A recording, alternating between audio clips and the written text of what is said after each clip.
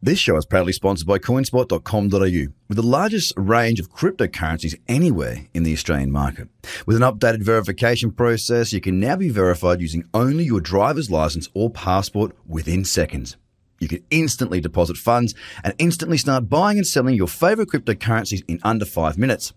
CoinSpot are giving away $10 worth of free Bitcoin for each verified user once they make their first deposit. Just go to coinspot.com.au/BTC123. Trader Crypto Podcast. This is the Trader Cobb Crypto Podcast.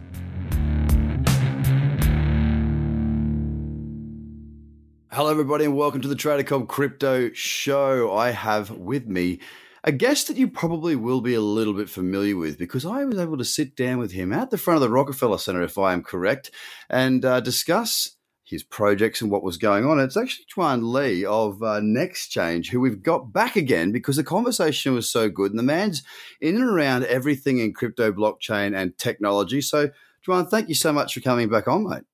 Well, it's a pleasure. Glad to be back on your show. Mate, I had such a good time last time. I think we need to get you back more frequently. And tonight, I think we want to sort of have a bit of a chat about something in specific, which I'm kind of interested in your take on this. Absolutely. I've got a few views of my own as well, and we can sort of just riff it out. But we're looking at how ICOs are marketing at the moment, and I guess the landscape for ICOs, because we are starting to see it sort of change a bit. Obviously, I think the numbers are that there's been something like $6 billion that have been raised in ICOs this year already. It was madness through January, February, and we're starting to see it, that the appetite ease for a number of reasons. One is Ethereum's coming off and people are a bit scared to use their Ethereum for ICOs. A lot of ICOs are hitting exchanges and actually coming off quite quickly. So the strategy is changing a little bit at the moment because what we can actually do is wait for the exchange, wait for it to drop, and if we like the project, buy in at that level. So the marketplace is changing. It's very dynamic in the blockchain and crypto space. What are you seeing at the moment? What sort of plans of attack, and how's the space morphing from your point of view, Juwan? Well, I think you have to look at it from what's happened in the last 6 months. I think one of the most important things is that there's been a lot of bans on digital marketing. So the Twitter ads, the Facebook ads, we know the social media platforms, which have pretty much made it impossible to advertise for ICOs. So what we have had is very much a shift to, one-on-one, one-to-many kind of communications. So what we see now happening with ICO marketing is a lot more. What we see are projects at events, projects that are having roadshows. These are the kind of the things that we are seeing quite a bit more. In terms of, because of the price of Bitcoin and ETH has come down, what does that impact? Well, you really have a bifurcation of the market. There are hot deals. And if anyone is familiar with the crypto market, it's very much still controlled by the insiders. Insiders meaning key opinion leaders, very much the syndicates. So basically there's an inside group and an outside group. Well, the rules for the inside group is very different from the outside group. The inside group, not much has changed in terms of, trying to gauge when to buy it, because the hot deals are still very hot.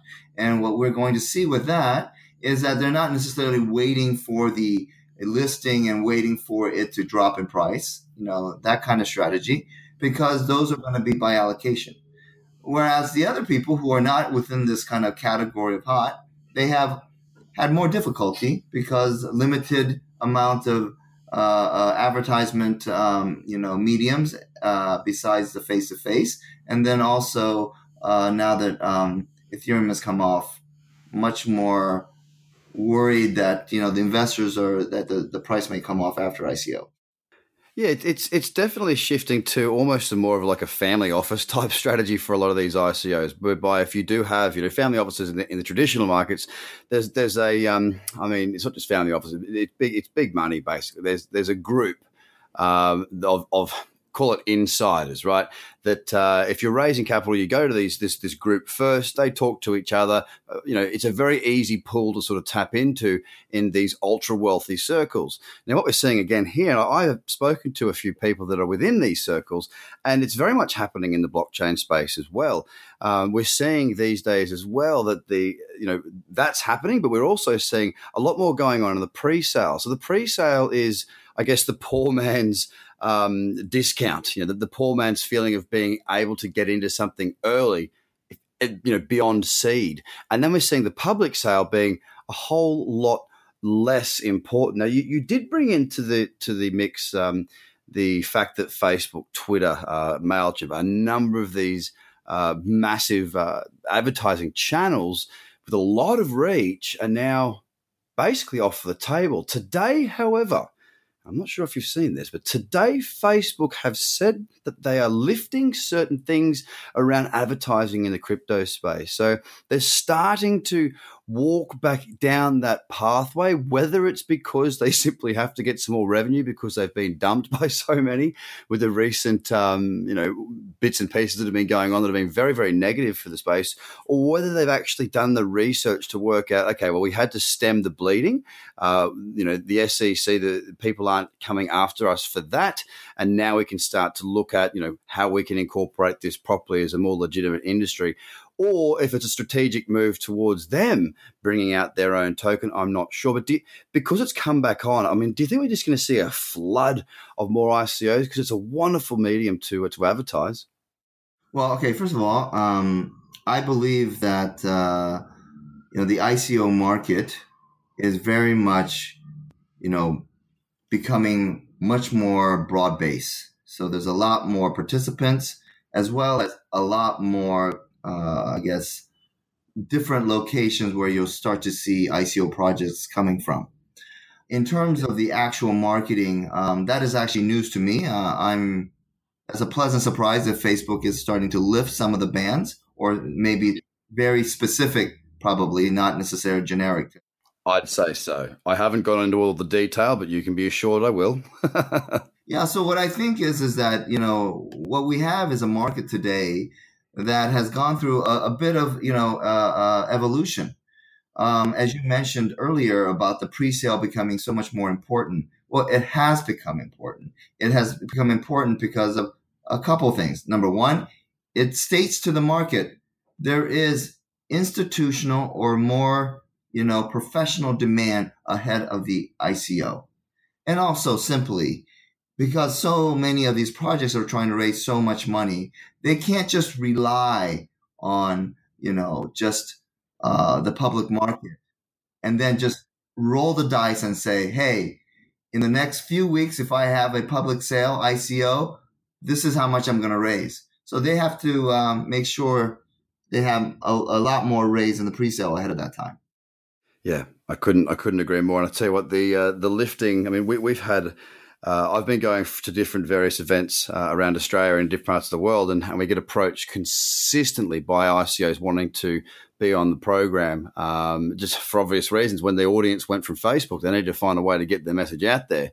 The space is changing. It's changing back. And I think when we were in New York, we were talking about the maturity of the marketplace and how it needs to evolve, grow up, and become something a little bit more akin to traditional market spaces, not in the sense that we need it to be exactly the same, but more in the sense that there's a little bit more legitimacy around it. There's a bit more clarity, a bit more education in the space. When I say in the space, from crypto into the space of traditional investing, we're starting to see that evolution ticking over a little bit. And I think that the ICOs, it's probably the foot, sort of the toe in the water for a lot of the VC funds and whatnot that have already been there, but looking at getting into it in a more aggressive way, because they can look at that and they can sit down with these people and they can sort of go, well, hang on, right now, you can't advertise here. You need to raise this much, or we can give you this much, but we want this much. And they've got that. They've had that bargaining power in their favor for the last few months. And I think that's probably why we're seeing a lot more being raised prior to actually any form of public sale at all. The evolution of the space, are we seeing where the direction it's going at the moment, Juwan? Is this being seen as a positive thing, or is this the powers going back to the powers that are?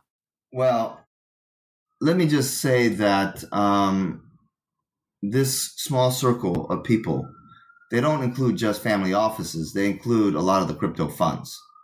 The crypto funds, yes, some of them are from the traditional hedge fund space, but some of them are actually not at all. They're money managers for the very first time in the crypto space.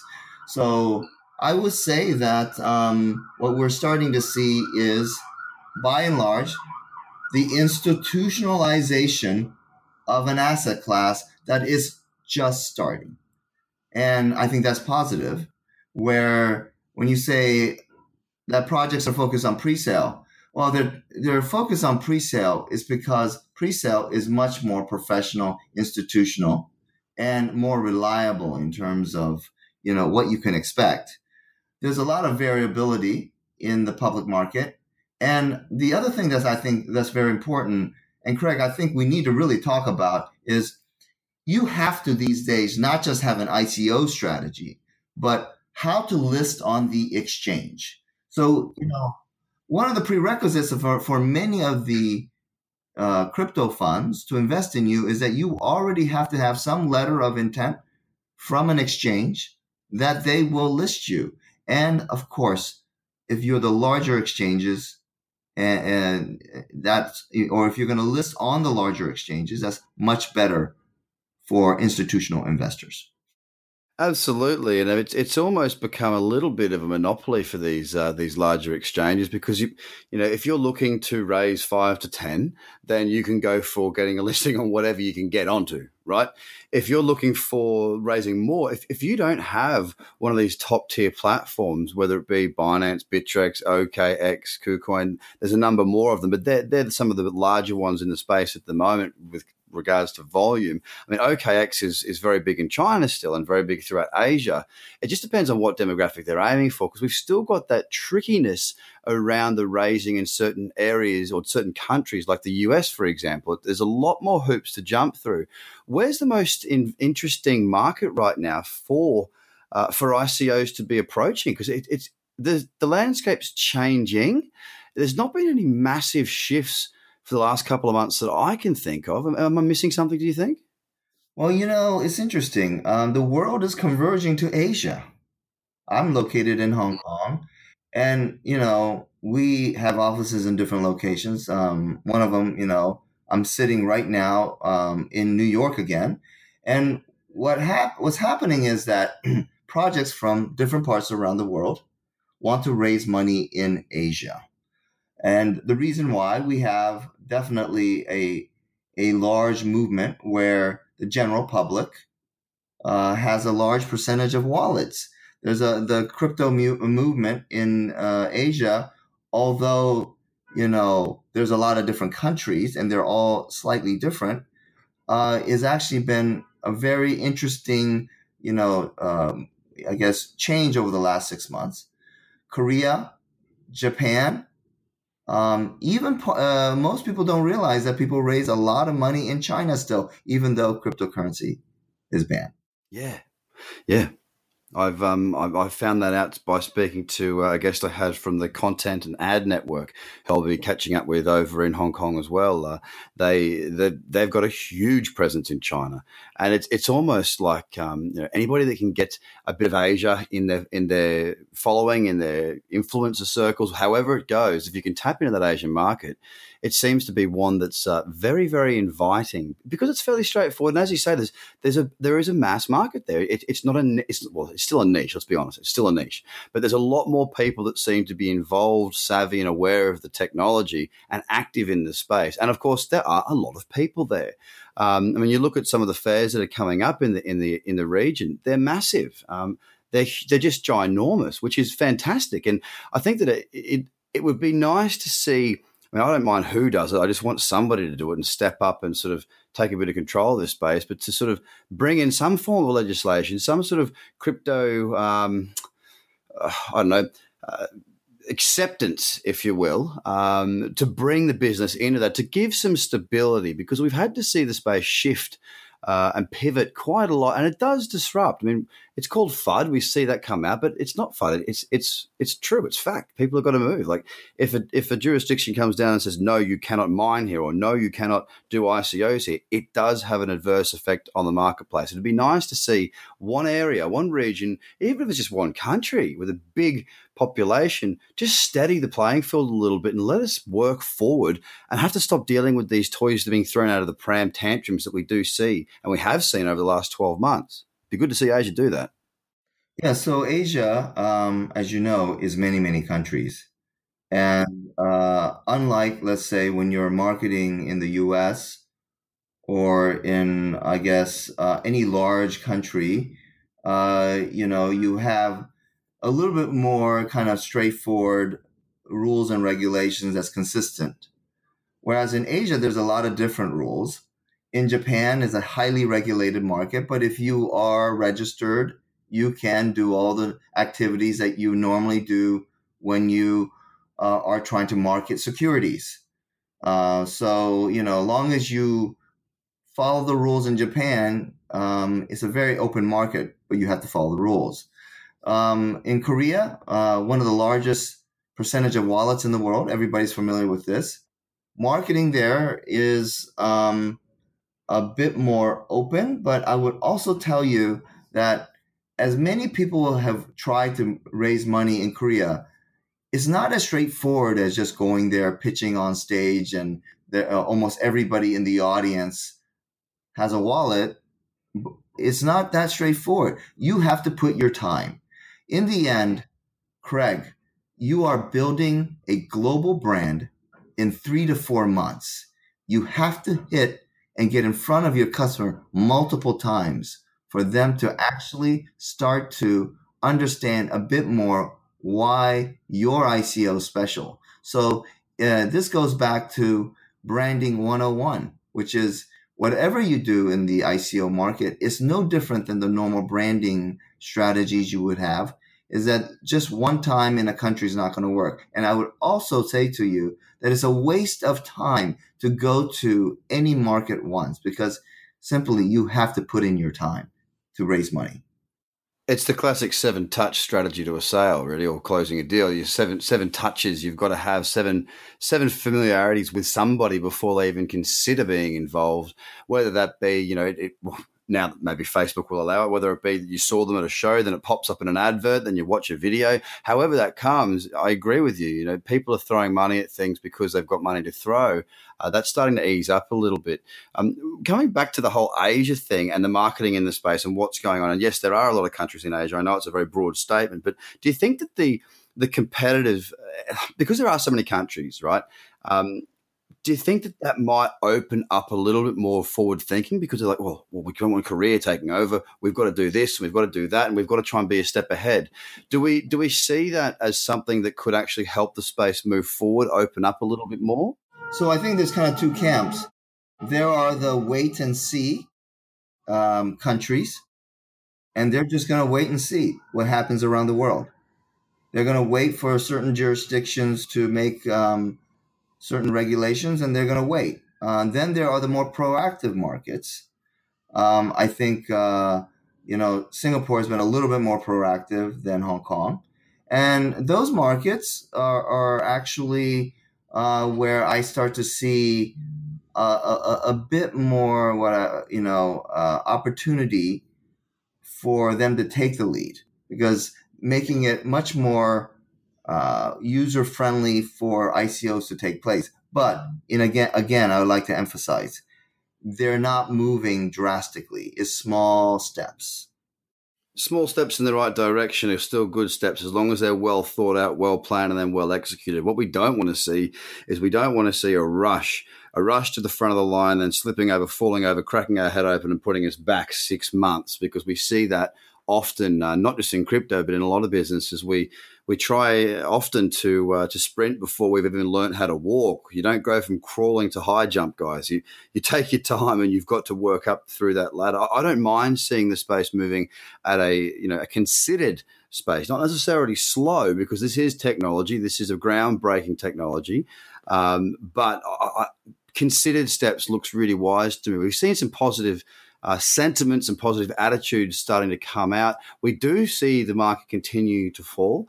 Now, I'm not too concerned about that for the short term. Long term, I'm an investor. Short term, I'm a trader. So it kind of fits me either way. I don't mind, sitting back if my investments decrease in value. I'm investing in projects I believe in for years ahead. I think that's a really big thing that people need to start to look into a little bit more is what's the actual case for the business? What's this ICO doing? How are they pitching it? We're gone to the days for the time being. It'll probably come back again. Gone are the days where the turkeys can fly in hurricanes just because everything goes up. I think that the marketing we're seeing in a lot of ICOs, the way they're pitching projects is starting to differ. But I also still do see a lot of projects out there that have a wonderfully intelligent human being that's there with the tech, but that same human being is the one that's pitching. And you fall asleep and you don't understand it and they will fail and it does suck. I think they need to really start to sharpen up their presenting styles, maybe even get somebody in there who is not involved in the project as far as doing all the work, but there's somebody there that can get up and pitch the damn thing, because I think a lot of the things, especially from what I'm seeing at these different events I'm going to, a lot of these people understand their business model. They understand the technology. They understand what they're trying to solve, but they don't understand what the people in front of them want to understand of the project. And I think that that's a massive area that we can see these ICOs and different projects pick up. Do you have a similar sort of view? Yeah. So in the process of advising ICOs, you watch a maturation from the beginning towards the end of the ICO. So in the beginning, I am greeted with a number of people who are pitching or practicing to pitch, and they really need a lot of coaching. So that coaching takes place. But, also what they realize is that they're learning not just about their pitching skills, they're actually learning about their own product. Their own product actually is being pitched to an audience. That audience is potentially their customer, and they're realizing some of the things that maybe the user experience would not be as good. So there's a big evolution between the beginning and towards the end of an ICO. There's a lot of learning that takes place very quickly, and I see a lot of companies evolve, but I think also what we really need is, with some of these ICOs, there's a lot more polish that they need in not necessarily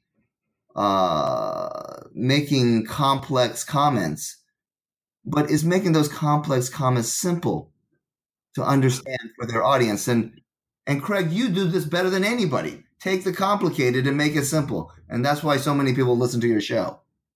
Thanks, mate. It's for me. I ask the questions I want to know, and I ask them in a way that I want to understand it. I make it very clear that I don't understand everything. I'm a good trader, but when it comes to this stuff, I'm still learning. And I think that's where my eyes roll back in the back of my head sometimes. If I'm listening to a pitch or a project, you do get to a point where you go, oh, you know what? This could be the best thing in the world, and unfortunately for me, I'm not going to invest in this because I don't get it. You haven't told me what this is. You keep talking about how it's going to do all this stuff, but I don't get the message. And I see that as a huge area where projects can improve. And, maybe that's where I can help out in some of these projects. I don't know. But honestly, simplifying this needs to come to the forefront, because traditional investors are just sitting there right now on the sidelines going, oh, I've heard about Bitcoin. Yes, I've heard about blockchain. And they understand that this is something that they should be looking to get involved with, but they're trying to find, how do I make sense of this? Now, keep in mind, these people are looking at balance sheets, they're looking at price to earnings, growth ratios, debt ratios. They're looking at all the different things that they're used to, or they're looking for this, because that's what they're used to within the traditional markets with a publicly listed company. Now, they can't get that. They need some sort of other metric, something that even if it just makes logical sense, they can actually sink their teeth into that. And I think that that's something that we need to be working on a lot more within this space. So watch this space, ladies and gentlemen. We'll see what we can come up with. But Juwan, look, we've gone 25 minutes. I could talk to you all bloody day. I would love to have you on more frequently on this show. You're very good to talk with. You do break things down, and you're a voice that I really appreciate having on the show. Is there any other comments you'd like to sort of finish on around the topic of basically how ICOs are marketing? Well, the only comment I would like to say in the end is, I'm a firm believer in blockchain, but the most important thing for this industry to evolve is that we need to create products that solve real pain points rather than find problems that we need to solve. I think that is probably the most profound comment in a simplistic way that I've heard about the space.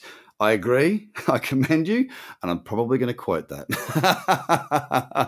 Thank you so much again for your time, Juwan. I really appreciate it. And look, ladies and gentlemen listening to the program, you will hear more of Juwan going forward because I like him as a guest. So if I like him, highly likely that you like him too. So thanks so much for being on the show again, Juwan. I really appreciate your time. I look forward to sitting down with you and catching up in Hong Kong in the next week or so.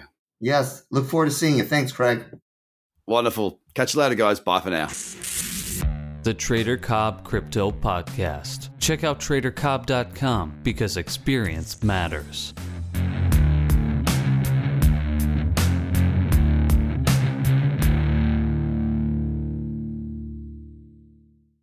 This show is proudly sponsored by coinspot.com.au, with the largest range of cryptocurrencies anywhere in the Australian market. With an updated verification process, you can now be verified using only your driver's license or passport within seconds. You can instantly deposit funds and instantly start buying and selling your favorite cryptocurrencies in under 5 minutes. CoinSpot are giving away $10 worth of free Bitcoin for each verified user once they make their first deposit. Just go to coinspot.com.au/BTC123. Views are of the advertiser, not Trader Cobb or the audio presenter.